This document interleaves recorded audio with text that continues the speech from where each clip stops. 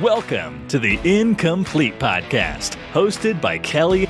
As if a defense can predict you, a defense can defend you. All I received was a meme of Forrest Gump that said, I may not be a smart man, but I know John Elway is GOAT. And Ty. You could see that he's clearly interfering with him. He's grabbing a hold of his jersey. You can even see him tugging on it as Van's trying to catch the ball. If you saw me right now, if you and I came face to face, hands are going to be thrown because no one messes with my Broncos. Strap up and protect those chains. They will have the opposing passes go.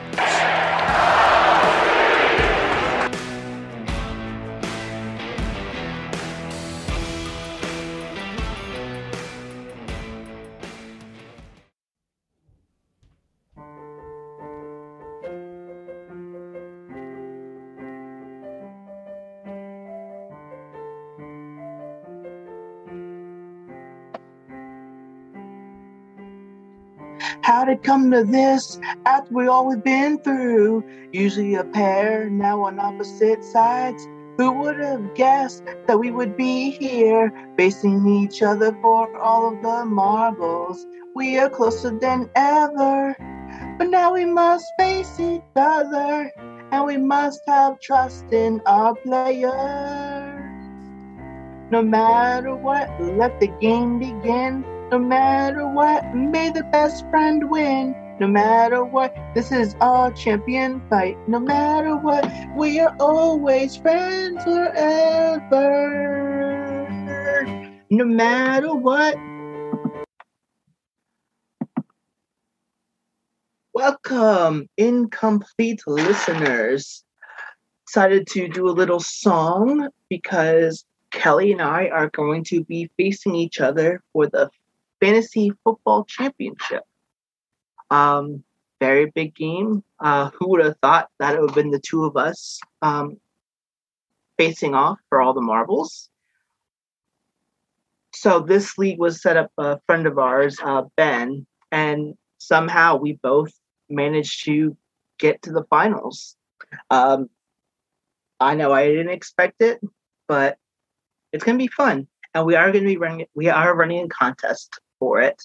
So stay tuned on Sunday for some phase 2 for everyone that has already done phase 1. But yeah, when you're a dynamic duo are facing off a championship fantasy football game this weekend, it should be fun. Unfortunately, Kelly was unable to make it today. She's a little under the weather and has no voice. She wanted to wish everyone a happy new year. And if she could talk, she would definitely be here. So we want to send our very best wishes to Kelly in a speedy recovery. So today I'm going to be doing it solo. So we're just going to get right to it. We have made it to episode 75 of Incomplete. We are inching ever so close to 100. It won't happen until next season, but we shall get there. But let's get right into the action of today's episode. Sadly, we are dealing with another Broncos loss. We end up losing to the Las Vegas Raiders by a score of 17-13. It was a strange game that Denver should have won, but the coaching had failed the team. Defense could only hold for so long, and for the second straight year, the Denver Broncos were swept by the Las Vegas Raiders. And so now we're dealing with consecutive losing streaks to the Raiders and the Chiefs. So you can tell how terrible these past 6 years have been, especially since our Super Bowl victory.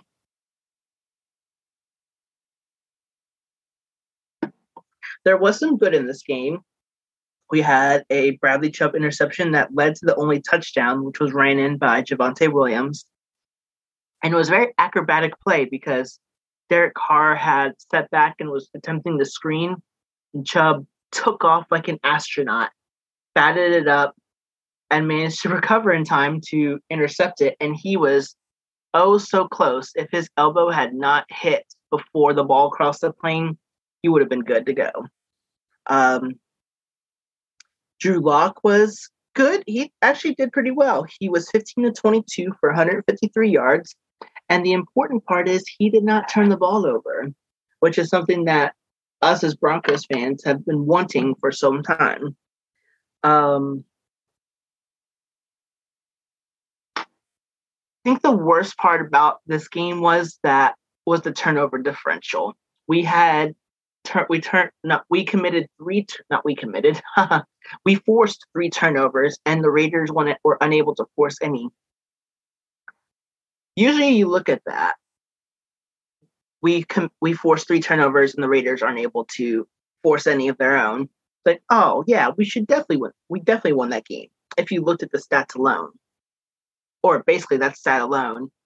But I think we were only the 5th or 6th team in NFL history, or actually might have been the first team in NFL history to have a +3 turnover differential and still lose the game. Jerry Jeudy did pretty well, 3 receptions for 60 yards, and Shelby Harris with 1.5 sacks. So those were like our only goods. So now we're going to get into the bad part of everything. If you as a team can only rush for 18 yards in a 60-minute football game, that is very embarrassing. I think that is the first time since, I want to say it was like the early Bronco years, that we were held to under 20 yards rushing. Melvin Gordon ended his day with -4 yards rushing. So that's definitely not good. But our offensive line just was not doing well. Obviously, because we had to deal with a bunch of injuries, among other things. Wood Cushenberry was out. So we had a completely new center. Garrett Bowles and Dalton Reisner just did not have good games. Just the whole offensive line as a whole was terrible. So it's tough to win a game when you're forced to be one-dimensional, and the one dimension of that being a quarterback who is making his first start in who knows how long, since the end of the season last year. Drew Lock was basically thrown into the fire and expected to do well, which he did well. It's just the rest of the offense could not execute properly. And it's a shame because this game, we definitely should have won this game, especially the fact that we were up 13 to 7 at the half. But that's actually another bad I want to cover, was that first drive for the Raiders. Our defensive line got gashed, like run after run after run. Josh Jacobs ran all over them. I believe they had like somewhat of 60-something yards rushing, 61 yards rushing, I believe, on that drive alone. And that's not good. That is definitely not good. Coaching couldn't get things figured out. It was just a really strange game. And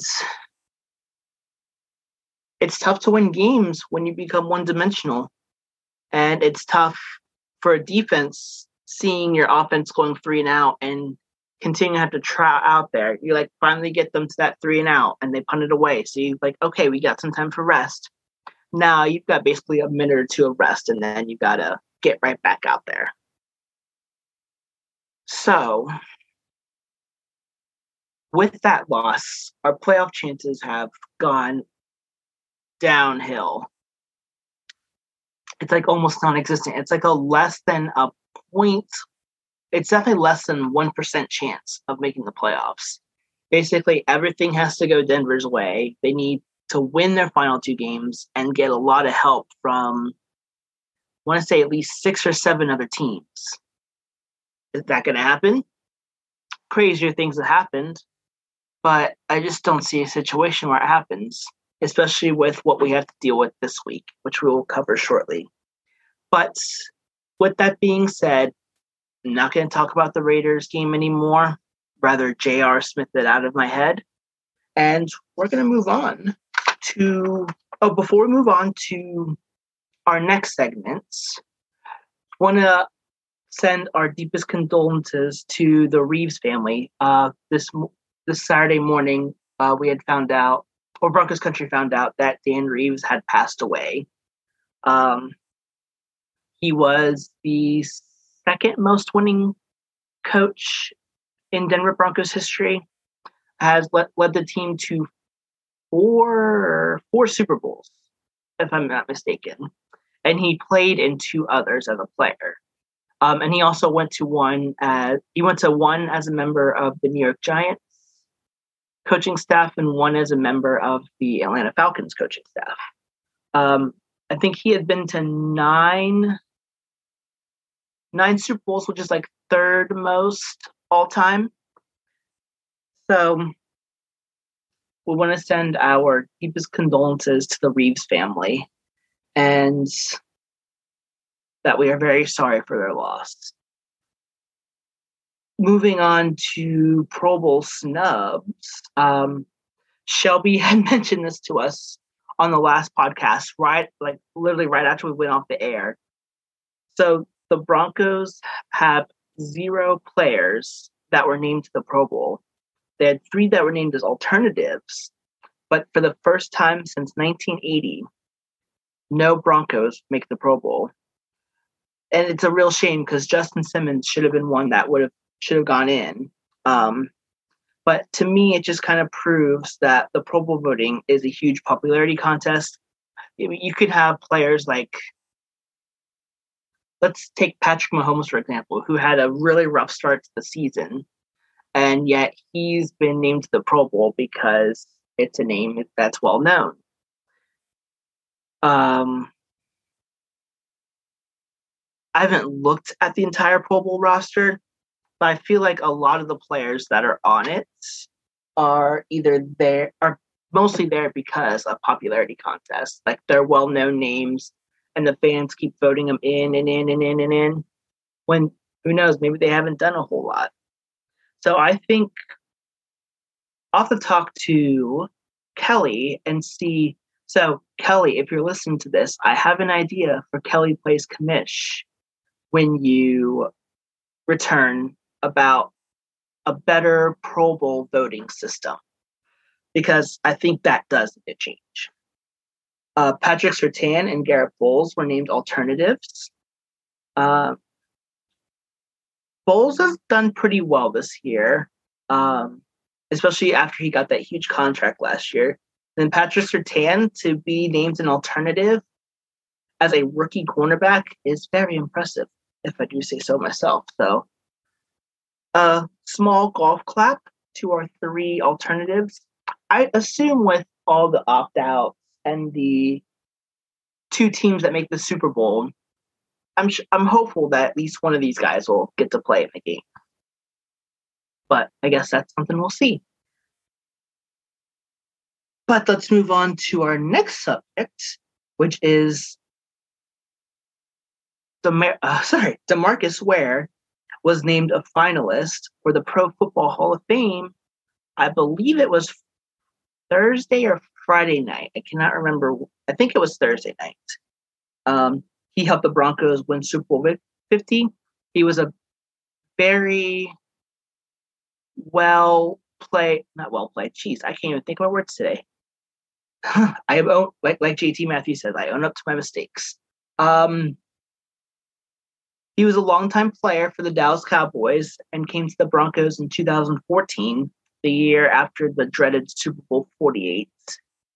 I think what symbolizes what symbolizes DeMarcus Ware's presence with the Broncos in the short time he was there was him being a mentor for Von Miller. We've said time and time again, like, how Von Miller was on a downward trajectory. I hope I said that right. And that DeMarcus Ware was the one that pulled him to the side and like, I'm going to take you under my wing, be the mentor. Because I think Von Miller really needed that, as he was a player who was only in his fourth year in the league. Yeah, fourth year. And so he was getting pretty close to the contract years. And so he was already dominant. It's just I think he needed that little extra push to be better. And DeMarcus Ware was someone that really helped him out with that. And DeMarcus Ware was a really great player on his own. Sorry, I'm trying to think for a second. I think one thing I can remember from him was his fake spin against the 49ers when Peyton Manning broke the record for most touchdown passes in a season, because that was a thing.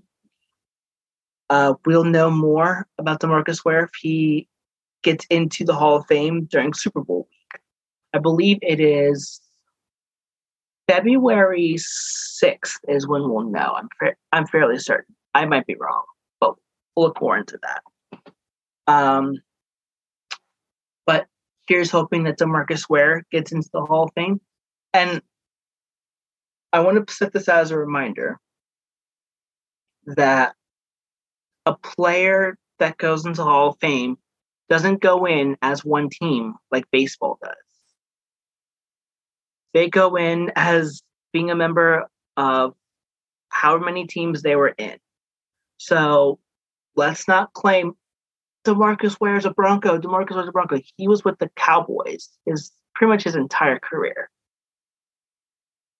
He was with us for about a good 3 years. So just because he won a ring with us doesn't mean it's a Bronco for life situation. I know I saw all over Twitter. It's like, oh, fix that because they showed DeMarcus Ware in a Cowboys uniform. He played for both teams, so don't get it twisted. Just let him go. Let the process go. He'll be another Broncos Hall of Famer, but he technically played most of his years with the Cowboys. But this also raises a question that Cameron Parker brought up. Should DeMarcus Ware be put into the Ring of Fame, the Denver Broncos Ring of Fame? You can say so. My only issue with it is that he wasn't there for 4 years. And so it'll be really hard to convince everyone that runs that Ring of Fame to waive that portion of it and get him into the Ring of Fame despite only playing for 3 years.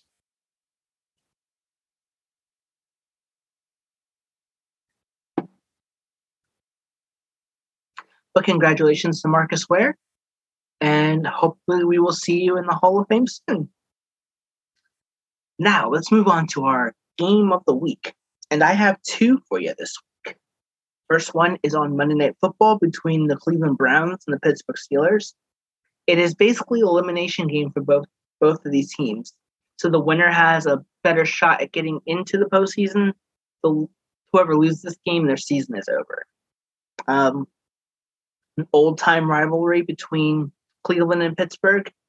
Ben Roethlisberger versus Baker Mayfield. Sorry, I didn't think of that for a second.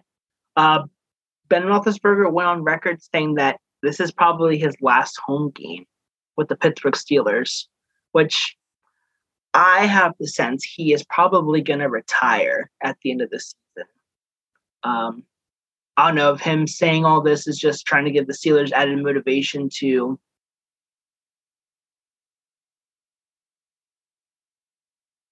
get to the postseason. Sorry, lost my train of thought. Kind of the same way with Jerome Bettis and Ray Lewis. Thank you. But it should be a solid game, and if you want to stay up and watch the game, I think it'll be a good one. My second game of the week is the Kansas City Chiefs and the Cincinnati Bengals. The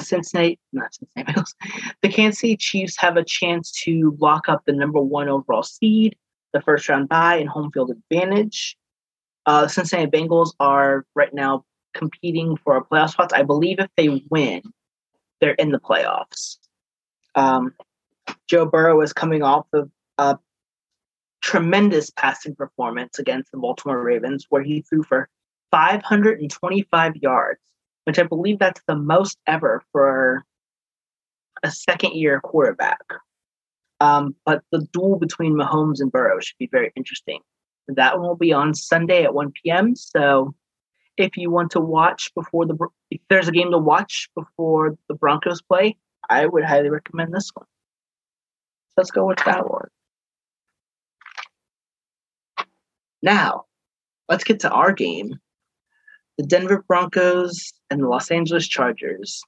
This is another game that's basically an elimination game. The winner has a good shot at staying in the playoffs. And then, of course, the loser of this game is eliminated.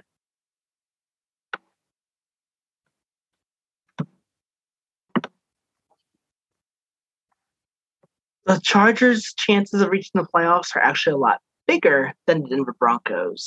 So this is basically a must-win game for Denver. If they're going to win this game, they're going to have to rely on a lot of backups, basically. This week, the Broncos were hit with a lot of COVID problems. Jerry Jeudy, Tim Patrick, Caden Stearns are among the players that are going to be missing Sunday's game due to COVID protocols. Not sure what their status is as far as like being positive for the virus or they're in close contact, but it seems like it's that bad that they're not going to be able to play. One thing to keep an eye on is Courtland Sutton. It's been kind of alternating, like if he's hit protocol or if he's going to be playing. Right now, his status is questionable. Basically, what it tones down to is if Courtland Sutton does end up not playing, the Broncos wide receiver core is pretty much going to consist of Kendall Hinton. And I can't even remember most of it. And it's Seth Williams and a couple practice squad guys. So hopefully Courtland can play, but it's not looking good. Bill Kohler is also out, our defensive line coach, due to COVID protocols. And even GM George Payton will not be traveling with the team to Los Angeles because he had tested positive. So we could basically see a makeshift team out there on Sunday against the Chargers. Both these teams could be battling for second or third place in the AFC West, depending on what happens with the Raiders. I'm going to give it to you straight. This is going to be a tough test for Denver, especially with all these protocols, testing positive, all of this. As a person that is very optimistic about this team when we are on the air, I don't have much faith that they're going to win this game. If they win, I'll be very surprised. But I think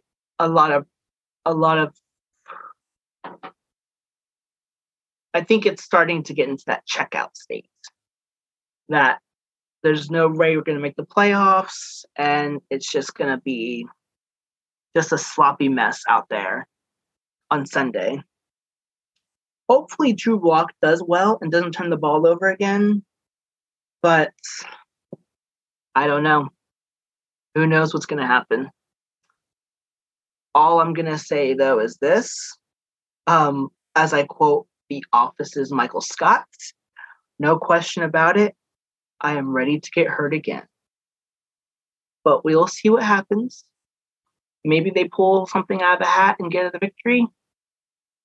But not much you can do. But with that said, I know it's going to be a short episode. And that's really all I have for today. It's very tricky not having it's very tricky doing things solo. I commend everyone that ever does it. Like, I think I said that last year when I had to go solo. But hopefully Kelly is back next week as we cover the final game of the season. I do know that next week I'm going to aim at us having a guest. So who's that guest going to be? We're not sure. But we'll let you know when we find out. If you do want to enter the contest, stay tuned for a poll on Sunday. Just as a friendly reminder, the prize is a $50 gift card to the DNVR locker. Shout out to Lindsay Spano for helping out with that a little bit, figuring things out. And shout out to the wonderful people at DNVR. One more thing, if you can, go to DNVR. They are doing a fundraiser for the wildfires that ravished Boulder, Colorado over a couple days ago. The people there really need it. There were tons of businesses, work buildings, and homes that were completely destroyed by the wildfires that happened a couple days ago. So do what you can to help out your fellow man. And let's hope that 2022 is a good year for us all. But that's all I've got. So, if you want to find us on Twitter, you can find Kelly at I Love Talib and myself at TieFlyGuy15, or reach us both at the same time at in_com_pleat_2. And as Kelly says, because there are two of us, questions, comments, suggestions, song requests, any of that, you can reach our mailbox, which is in_com_pleat@outlook.com. With that being said, thank you all for tuning in. And until next time, go Broncos. Thanks for listening to the Incomplete Podcast. Tune in next time for more Broncos news from two of your favorite fans. Be sure to subscribe to the podcast on Spotify and Apple Podcasts and share the podcast with your friends and family. Go Broncos!